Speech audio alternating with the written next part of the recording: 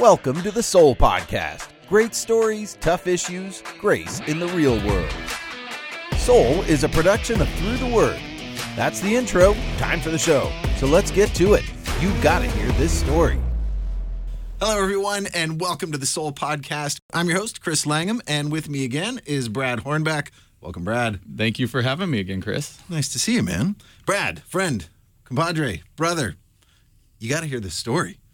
You, my friend, are going to talk about this story. We're actually starting a new series today, Life on Mission. We're going to talk about God's call to mission.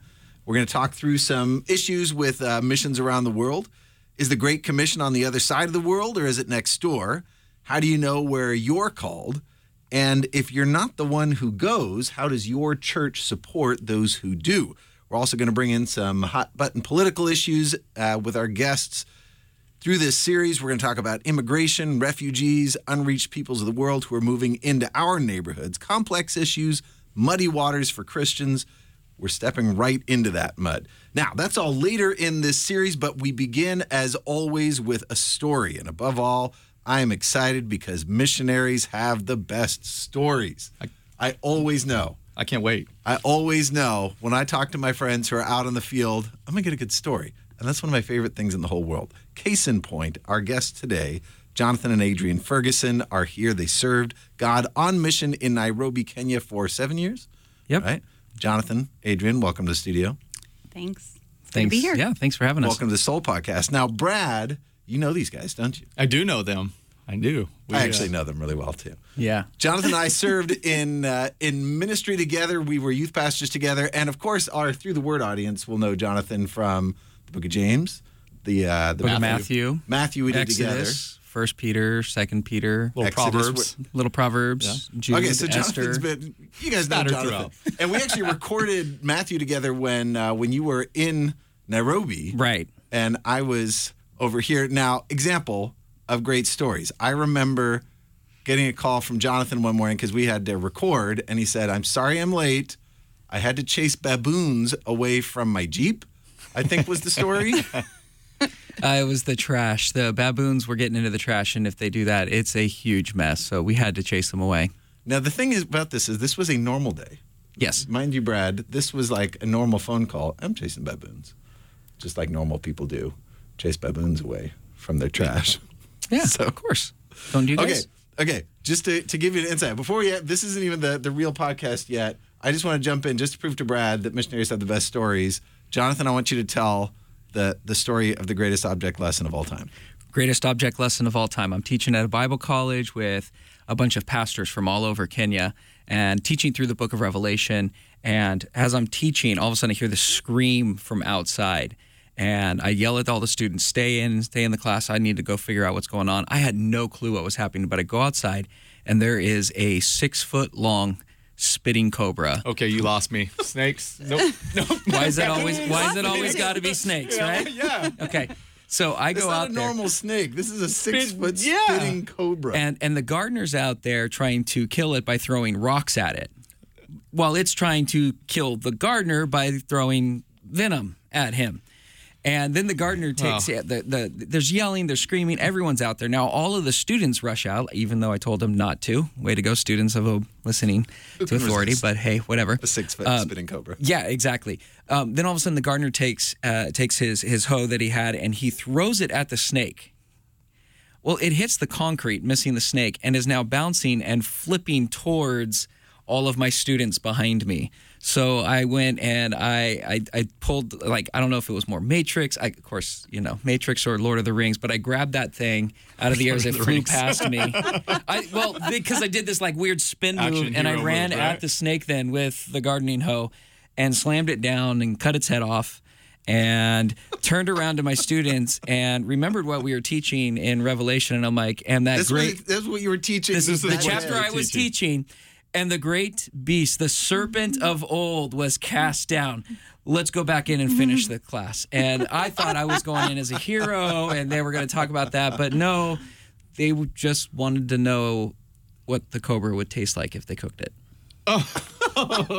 Which Jonathan knew. He knew Which what I it knew tasted because like. the previous snake that I had killed, we barbecued and ate, and it tasted like fish. What was that one? Stories of missionaries. That was in our house. That one was in your house. That one was in our house. Not a Not spitting in cobra. our house, but it was In in our storage shed. room. Yeah. Not a spitting that's- cobra though. yeah, right. Yes, It also was a spitting spitting cobra. cobra. Oh. So that's the second Common. spitting cobra.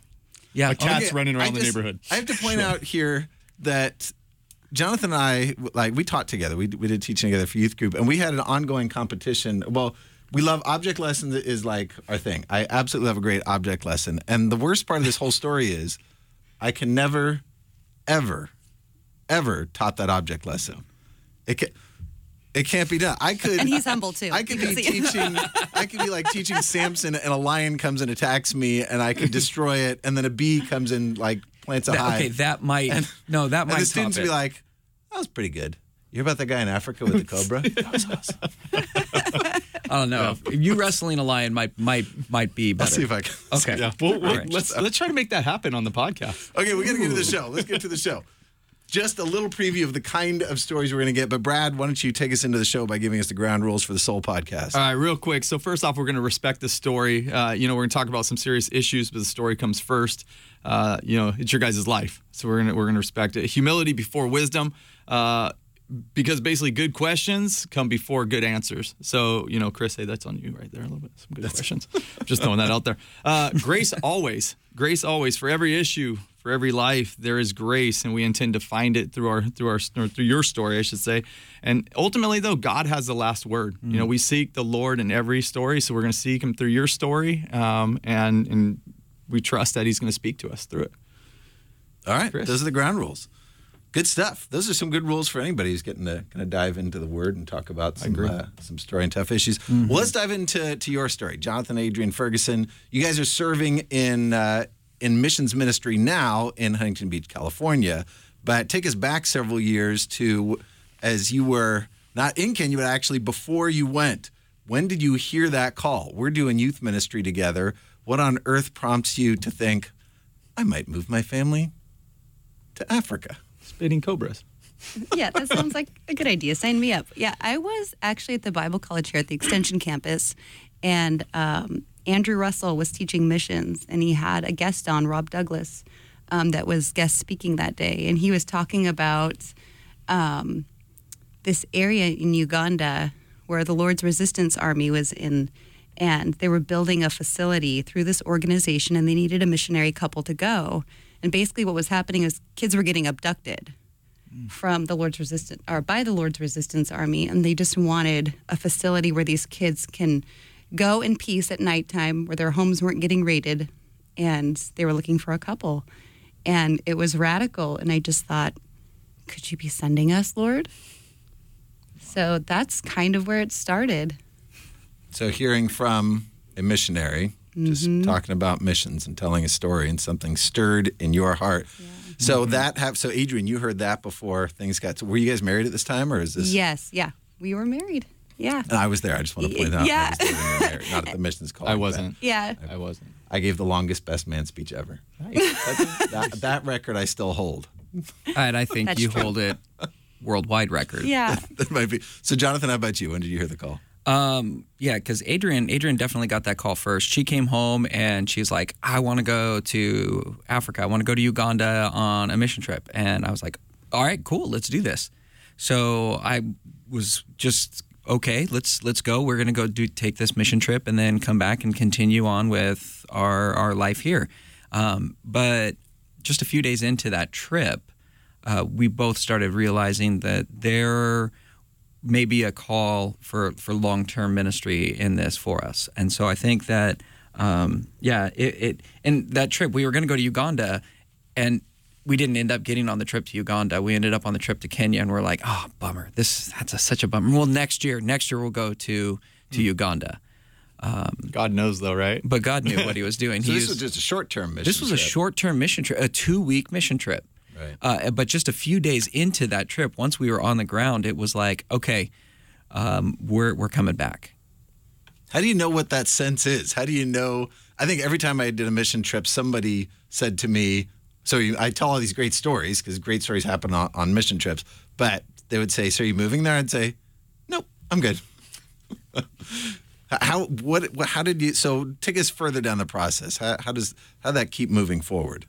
So after we were on that, during that 2-week trip, I think the biggest thing for me was I had gone out behind a brand new church plant, Calvary Chapel, Nairobi, and they had us go on teams for like an evangelistic outreach, but we can only go. We mainly had a Kenyan team with us, and we had 2 white girls, one being me included, and they didn't want too many white people going behind into the slum area because it would just create a stir, would create issues.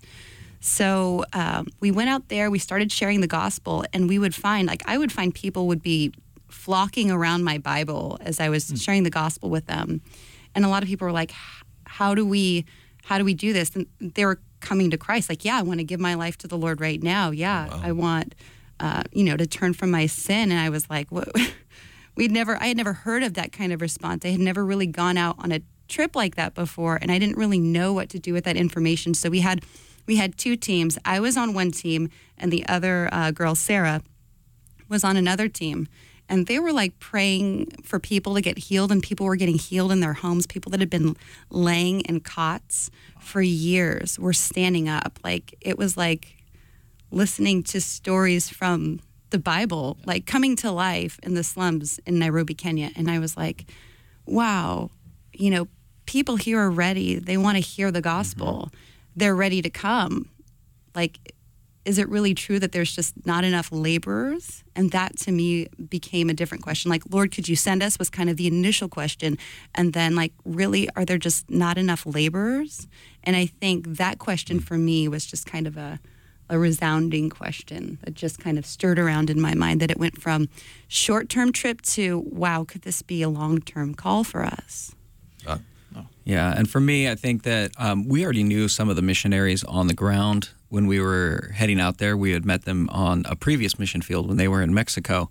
And so for me, I was talking with them a lot more since I already knew them about, okay, so what's different about here? I've seen Mexico, I've seen the mission trips, and what's different about life out here? And the more I talked with them, the more I felt like this is something that I feel like we not only could do, but that we needed to do. And I couldn't tell you exactly what it was of like, oh, this was the clear call at that point. We had lots of those moments where God spoke to us in a very clear way, either through prophetic words or through the opening of scriptures that were very clearly like answers to our prayers. But on that trip, it was just this piece of, this is where we're going to be. And so that's how we ended up out there. We started planning, and we went back the following year for another, what we would call like either a scouting trip or vision tour, and just checked out different ministry opportunities. And then it still took another 3 years before we actually moved out there. So this wasn't a jump in the plane, get out of here, land your family in Africa. No, actually, when we first went, too, it was just the 2 of us. And by the time that we went and moved, it was 4 of us. So some time passed. Yeah, it was 4 years from the first trip to when we moved. And we had kids, and that brings a whole different dynamic to then, whoa, are we going? Yeah, and I want to talk about that, the considerations that go into when there's a whole different thing when you're thinking, can the 2 of us survive all that it means to live in Africa, to can we raise children there? And but before I do that, I actually want to jump in. And one thought, what Adrian said, I'm sure some of our listeners are going to be saying, wait, what are you just talking about? There are people healed. Like, back up. Second, they're like actual people here healed. This wasn't just a show. I didn't realize I'm listening to a hyper-Pentecostal podcast. I know. And when I talk about that story, I kind of shudder, and I don't share it freely so often because I know that can come with those kinds of things like, if you have enough faith, then you should be healed. And I know that that's not always the case for everybody. So yeah, even as we were going through the process of just that whole experience and just debriefing that evangelism experience in my brain, I had to wrestle through that. Like, I didn't know that could still happen. I don't even know what to do with that information. But right. That woman showed up at church. She walked into church, and she had been, I can't remember now because it's been long, but she had been laying there for years. And so that rocked my world. I mean, I remember going into my normal office at an insurance brokerage, and I'm going back to my cubicle after this trip, and I was like, this woman, she got up and she walked and she was healed. And I think people were like, okay, it's not a Christian office. And, but it's that What amazing. happened to her on that trip? I know. So, But it really happened. So Yeah. But it happened. And I'll say this, in my life, I've not experienced a large amount of the supernatural in terms of the gifts of God. I've seen the gifts of God active regularly in my life all the time, most of them not supernatural, but the supernatural, I am a believer in the gifts, the supernatural gifts. But most of the time when I hear a genuine story, it's usually in the context of mission. And the same is true in the Bible, and especially in the New Testament. You'll find the supernatural gifts working as a testimony to the work that's being done. And even as Jesus did the supernatural gifts, he used those as testimony. And when they became a distraction, he moved on because he said, I must go preach the gospel. I've got to go into the towns where I can preach. They need to hear the word. And so in that context of mission, that's why I say missionaries are the best stories. When you put yourself out there, things happen. Now, that doesn't mean that now that you move on to the mission field, suddenly it's going to be all fireworks and, angels and everything. It doesn't work that way. I lived on the mission field. It didn't work that way. You'll go a season without hearing from God all the time and supernatural things happening all the time. But let's go back to family. Now, you've got 2 kids. You're really thinking this is what the Lord is saying. And I remember this season. Jonathan and I would meet about once a week and just go through the word together and confess sins together. And this is our accountability. But what kept coming back, both of us, same time, we're feeling this call. What are the considerations as you actually think about bringing your kids, very little kids, out on the field? Yeah, when we were first heard the call, we were ready to go out and do the work with those in this refugee camp, going out during the daytime and pulling kids in so they can be, kept safe from the LRA out in the jungles in Uganda. And then we had kids, and it was like, where can we go that's a little more safe, right? We were glad that God was calling us to Nairobi. And even then with Nairobi, it was like, okay, are we going to move into and be what's called incarnational ministry, living in and among the people and as the people? And it's like, do we move into, the heart of the city and move into one of the slum areas and minister? And it was like, no, we got this great place that we can stay right outside of the city where it's a little safer for the family. And so it changes how you do ministry. It's, I think, a little easier to look at yourself and think, I'll go out and I'll put myself at greater risk. But when there's a family involved, it changes everything. Yeah, and that's not to say that you're making less of a sacrifice. Yeah. You are being faithful to all of the commitments that God has laid in front of you. Right. And you have to balance those. And it is a fool who thinks that one commitment that God has laid in front of you gives you a good enough reason to sacrifice your marriage or your children or your the commitments that God has called you to be faithful to. Sure. So let's move forward. Let's move to Kenya. Drop us into Nairobi. Drop it right there, just below the equator, East degrees. Africa. no more snake stories, please. No more snakes. I'm arguing. Culture shock. Give me a little taste There of was lots the of culture culture shock of shock. getting taken to Kenya. Yeah. I would say like just the sights, the smells of things that are different from what you're used to. We would see what they call bodabodas, which are motorcycles. Yeah. We would see it's a motorcycle and just basically Motorcycle taxi. Motorcycle taxi. Motorcycle taxi. Yeah. So yeah. people, Multiple people on the motorcycle. So you got the driver and then at least one, but sometimes 2. Furniture. Or a furniture couch. on the back, like a couch. A couch. At one time, we saw someone moving a couch on the back of a motorcycle, and then there was a guy sitting on the couch. Yeah, there's been why wouldn't there be? I mean, come on. Extra seats.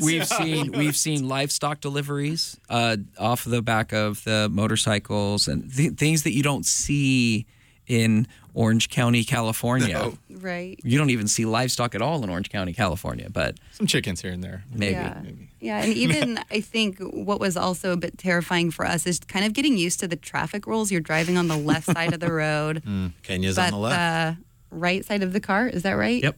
Left Right side of the road, right side of the car.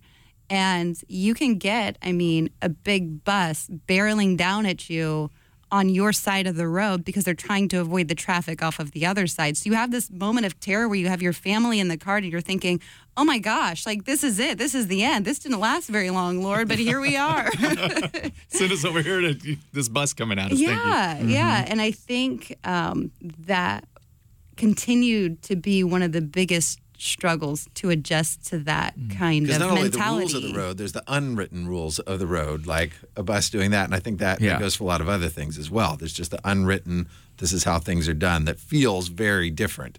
Yeah, because the right-of-way rules was basically, do you have the courage to take that spot? And playing chicken, You're basically, playing all the chicken time. with All day, with, every day. with semi trucks and buses, and you're in a little Toyota Corolla. Right.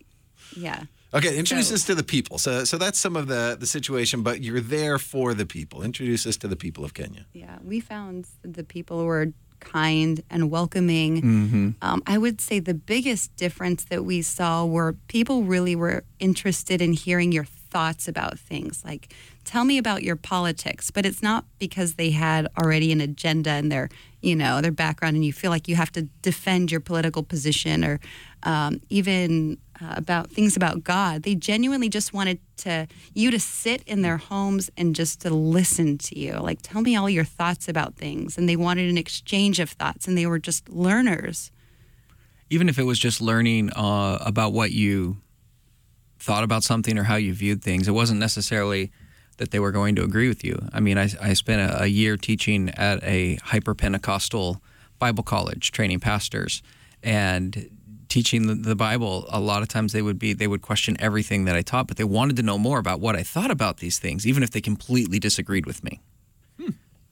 And so that inquisitive nature is part of the Kenyan personality in general. It seems like it, because it was everybody from employees that we had, gardeners, and up through college students, through people we'd meet on the street, people that worked at our local coffee shop, everyone. People just had time for you. They had time to hear from you. And I think that has been one of the biggest challenging parts about moving to Orange County, back to Orange County from Kenya, is that people don't really have time for you. They don't really, you can't really sit and talk, like we did with a lot of our friends there. So, Like real relationship building. yeah. Yes, Kenya is definitely a relationship-based society, where we are a task-driven society in the United States, where we have our agendas and priorities, and we've got 16 things we've got to get done in the next 5 minutes.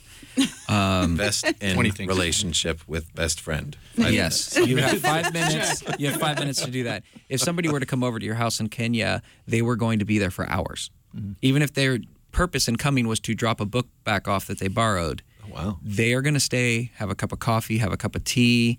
They may stay through a No mealtime meal. Yeah. just by returning the book. Okay, now you talk about interacting with these people. Are you speaking in English? Are they speaking English in Kenya? Yeah, the national language is English and Kiswahili, although I believe there's, 67 different tribal languages in Kenya? I think it's like 43 in Kenya, but you had a lot of others from other countries as well that came in. So there was a lot of different languages, but Predominantly English. in Nairobi itself, everyone spoke Swahili and English and their own tribal language as well. Nice. And then Christian. You're talking about you're part of a church there. Are the people believers? Is Christianity part of their culture? There's an old cliche about the difference between Christianity. Sometimes it's a mile wide but an inch deep, or it's everywhere. Christianity was everywhere. 85% of the country would claim to be Christian, but it's the most shallow Christianity you'd ever imagine. You were Christian because you weren't born into a Muslim family. If you weren't Muslim, you were born as a Christian. And they had Christian education in school, and almost every person you would talk to had raised their hand or gone forward at some kind of evangelistic outreach or rally or during a chapel time at school. But they weren't going to church. They weren't living the life. They weren't showing any fruit that they actually had a moment with Christ where they were radically transformed. Even those that went to church a lot would often have radical beliefs. There's this thing called animism, which is prevalent in Africa, parts of Asia, South America, where everything kind of has a spiritual nature to it. All of creation has a spirit. Some are good, some are evil. And you can appease the different spirits in different ways and then call upon their power to give you strength in something. And so it's crept into the church kind of like a prosperity doctrine, come in, where, if you do these things for God, then he must bless you. And so it's this idea of, if you give enough to the church, then God's going to bless you financially and physically. You're going to be healthy and wealthy and prosperous and powerful in your community if you do enough of giving to the church, or pray enough, or if you have enough faith. And so this was the predominant view of Christianity in Kenya. Right, which is much more like the pagan gods. So you have to appease or please or figure out what's the thing I got to do to make it rain. Right. What do I need to go through to make them happy? Or... Right, and animism is basically that ancient paganism without the gods being named. It's the spirits. Well, now you bring it into the church, and there's only the one God, but you're still operating theologically the same way as you would the pagan gods in ancient Greece. Okay, so now take us into your ministry. What's the ministry that God called you to while you're there? We were called into a ministry of working at a church and training up and teaching pastors who are in other churches as well. And you arrive at the church. Church already has a pastor, a leader there. And how long was the pastor moved on at some point? Am I right? Right. It was about a year and a half in, 2 years maybe into our time out there. The pastor there was heading into a new ministry, was leaving the country. And so the church transitioned over to me. I was the senior pastor now at the church. Right. So I want to talk about mission work and what works and what doesn't. There's a lot of different aspects to mission work, and we're actually going to walk through some of that over this whole series, over these 4 episodes. We're going to talk about mission work here and there. But in terms of what you're doing, talk about some of the struggles, the challenges, getting a church started and moving forward. And Adrian, I remember you telling me one day about the Jonathan Show, which was a phrase that I really enjoyed. Yes. So tell me about... I don't enjoy the Jonathan Show. And I've heard about this, but I have not had it described. So I'm ready to hear about the Jonathan Show. It's a church thing. Yeah. It's pretty awesome. No, it's not. What happened was, so the senior pastor that was initially out there was a missionary sent from right out here, Orange County, California, Robbie. And he transitioned on, and he built this beautiful, great church, great following. But like with any transition that can happen, we just saw the numbers start to dwindle. And children's ministry had always been a little bit of a struggle. It was hard to find people that really, we only did one service. So if you did children's ministry that service, you missed the service. And so you either had kids kind of running around or trying to stay quiet during the service, or we had to try to find people that can watch them, and kind of, we didn't really have a curriculum. So slowly those numbers just started to dwindle. When Jonathan took over the church, we were like, oh man, he's 30 years old, and we're just seeing numbers dwindle. We had young kids of our own. By then we had our 3rd child, and so he was under a year old. So we're coming into church, I'm packing up lunches and all kinds of snacks and food so my kids can make it through the service. And we had books piled high in the back so they didn't get bored because we had nobody doing children's ministry. And then we would have maybe 3 to 5 people show up at church that day. And the Jonathan Show was basically, I would show up and I'd set up all the chairs and set up the podium, and then I would lead the congregation in worship, and then I would teach the message and lead them in communion. Can I make one quick correction? He led worship with the Newsboys. He led worship with Chris so I Tomlin. turned on iTunes. He pressed the play button. But I had to stand up there. I had they were my background tracks. You had to pick the songs. Yes, but I was up in the front leading the congregation in the singing and doing all of that. Yes, the music was Chris Tomlin, and so I can say that I led worship with Chris Tomlin and the Newsboys. Wow. And Keith Green. Love the stretch, though. Yes. Love the stretch. Yeah. Love it. But then after preaching, then I would do all the talking to everyone and meeting with everybody, and then I'd be cleaning up and packing everything up. And so it was the big issue, honestly, and that was the Jonathan Show. It was everything. It was me. Everything, right? It was completely me. exhausted at the end of a Sunday? Yes. You go home and I would just basically want to stare at a blank wall. And the biggest problem with it is that I was trying to run a church on my own strength and my own power. And I wasn't relying on the gifts that God had given to the rest of the church. I wasn't relying even on the strength of the Holy Spirit to get me through it. I could handle it. Let me just do it. I can just do it. And So what happened? How did the church how did the Jonathan Show come to an end? just dwindled. I mean, there was a rock bottom. I The would rock say. bottom was when it was me and one lady who didn't speak a lick of English, and I could not preach in Swahili. And so here we are. One guy speaking English and one lady that could only speak Swahili. A lot of Do I smile and deliver this nodding. message? I pulled out my Swahili Bible and read one of the Psalms because I could at least read it.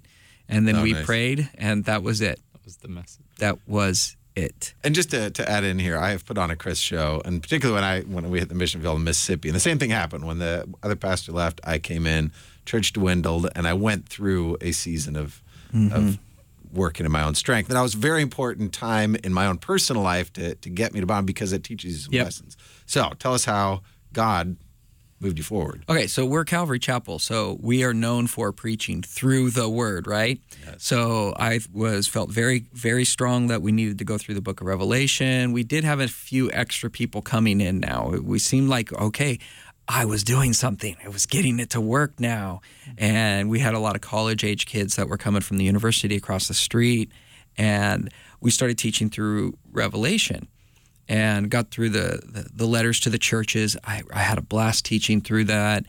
Got into like chapters 4, 5, 6, and it was like every week it was like painful to try and put together messages. And at one point it's 10:30 at night on a Saturday. I'm trying to teach a message through Revelation 6.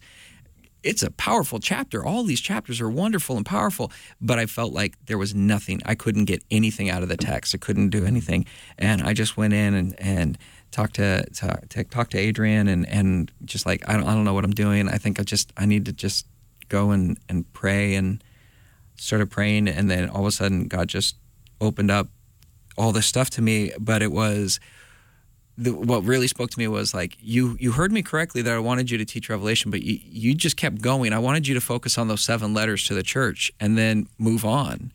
But you just kept going because you were going to do it your own way. You're going to do it the way you always did things. And that was what he wanted to share. What he saw, what God saw that the church needed for that moment was that encouragement of those letters, not the whole book. But I kept trying to force it because, hey, this is what we do, right? And this is what I'm going to do. And I never took the time each week to pray and say, Lord, what about next week? What am I supposed to be teaching? Because this is what we do in Calvary. We teach straight through the Word. And so it's 11 o'clock at night. I'm, run back in to the room and tell Adrian, I know what we're doing this week. We're just going to spend time in prayer. I'm going to do a short, quick study on why it's important to pray, and we're going to start praying for this church. And then the following week, we did a whole thing. We started this whole new series about what are the basics. What do we need to know as the basics of church, prayer and fasting, and why we worship God through song, everything. And things started happening. Like, all right, we started adding a time of prayer in as our normal church time. Not just if you want to come beforehand, but it was, no, this is part of church. We're going to spend the next 20 minutes in prayer as a whole congregation. And we started seeing these things. And then eventually we started getting so many kids from the college across the street that we had a midweek study that was geared toward reaching out to them. And from there, we started seeing guys that wanted to be discipled. We start discipling them. They become church leaders. So we started having deacons and children's ministry workers and worship team leaders. So I no longer had to lead with Chris Tomlin because we had Kenyan leadership, and all of them Fire Chris Tomlin. I fired Chris Tomlin. Good job. Go there. back Yes, home. and we we had a team of people from the church, all Kenyan, rise up and take on those leadership roles, and it became a very healthy church when we stopped doing it in our own power and relied on the Holy Spirit. Nice. And it's relying on the Holy Spirit, but there's also a biblical model there in terms of the calling to raise up the role of the leaders, what God has given the leaders for. Ephesians 4:11. So Christ himself gave the apostles, the prophets, the evangelists, the pastors, and teachers, that's all the leaders, to equip his people for works of service so that the body of Christ may be built up. And the picture there is, in other words, church is not a performance art. It's not a spectator sport. It's it's everybody involved, and the leaders have a role of training, equipping. That takes some time, but there should always be a goal in mission to raise up and hand over the ministry. Mm-hmm. And we're going to talk about that in just a moment, but we've got to pause right now because, Brad, you know what time it is? Theology Throwdown. It is about that time, Theology Throwdown. It is a little something different we'd like to do in every podcast. And I like to remind Brad every time that this was my idea, but it was a joke. I'm the one that pushed it. But he took it seriously. So we're going to bring in a little theological, debatable, challenging question here. One question that missionaries get all the time. Why go to the other side of the world? After all, didn't Jesus just say, love your neighbor, and isn't your neighbor right around the corner? And aren't there plenty of lost people right here? Why you got to go all the way to Africa to find them? So let's do that. But Brad, you got to lay down the law first. Oh, lay down the law. All right. Hey, so there's some rules for the throwdown. Basically, read your verse, apply it.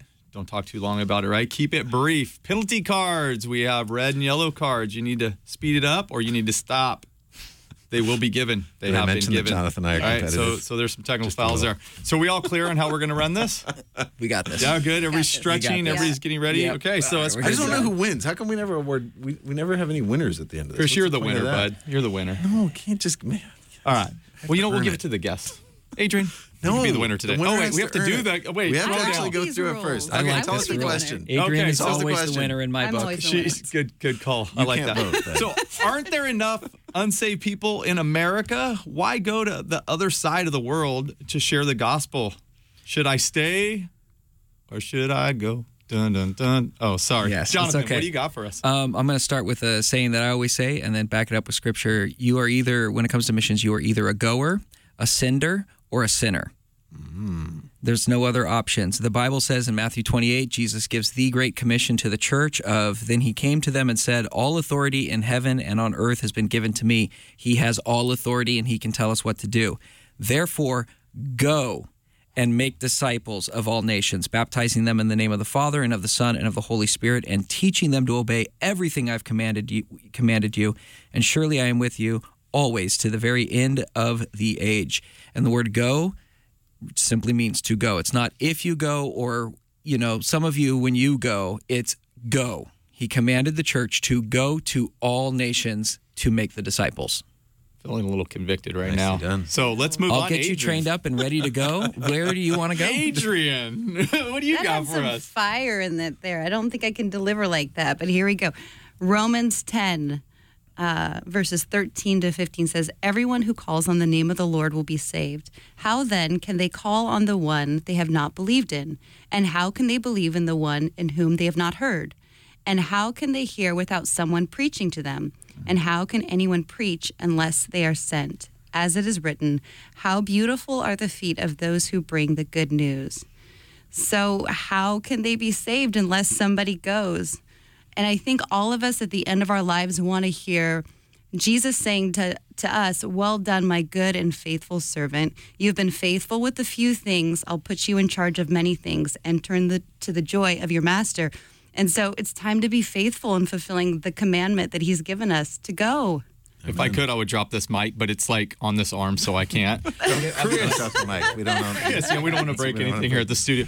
Okay, I got a verse. Acts chapter 1, verse 8. But you will receive power when the Holy Spirit comes on you, and you will be my witnesses in Jerusalem and in all Judea and Samaria and to the ends of the earth. This is Jesus to the disciples after he's been resurrected, giving them a furtherance of the Great Commission, telling them it goes to the ends of the earth. And the full picture there, Jerusalem is where they were standing.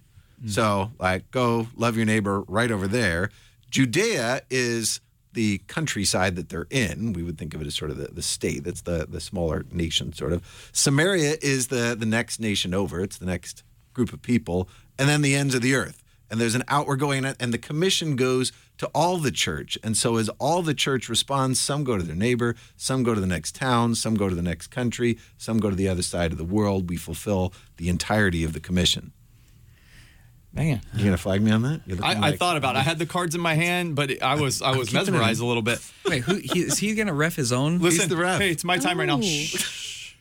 Cards.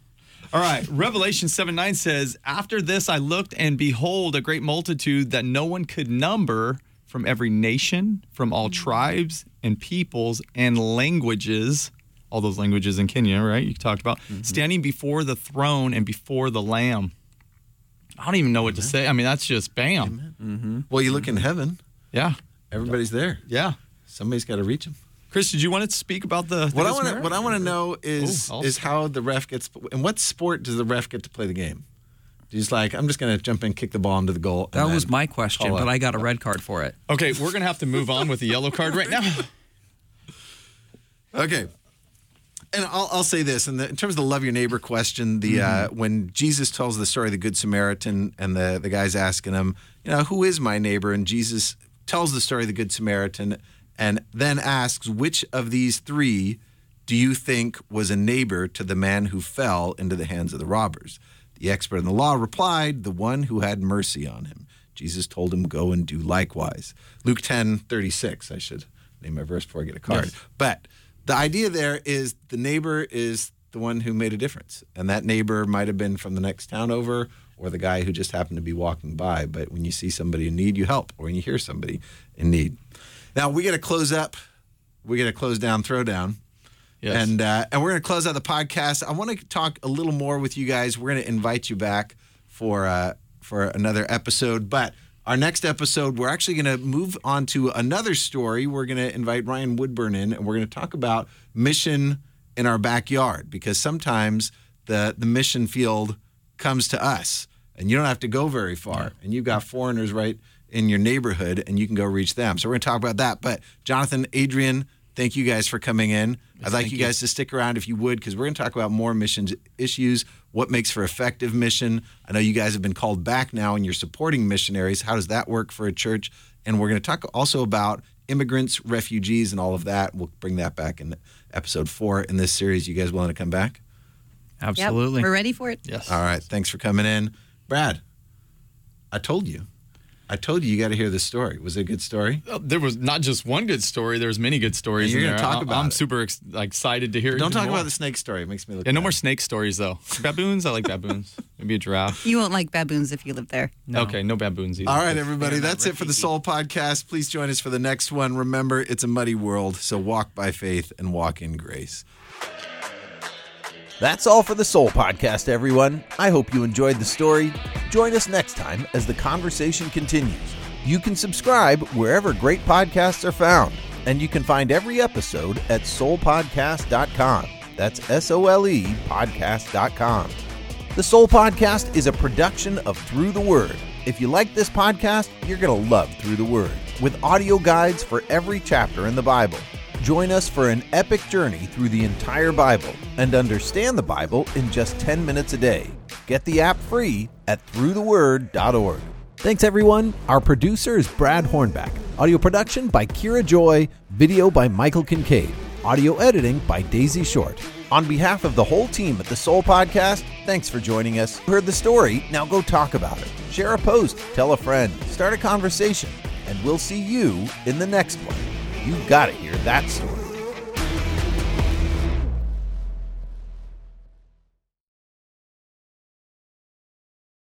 Want me to count it down? Are you counting it down? You count it down. All right, here we go. Through the Word Productions Soul Podcast in 5, 4, 3, 2, and 1.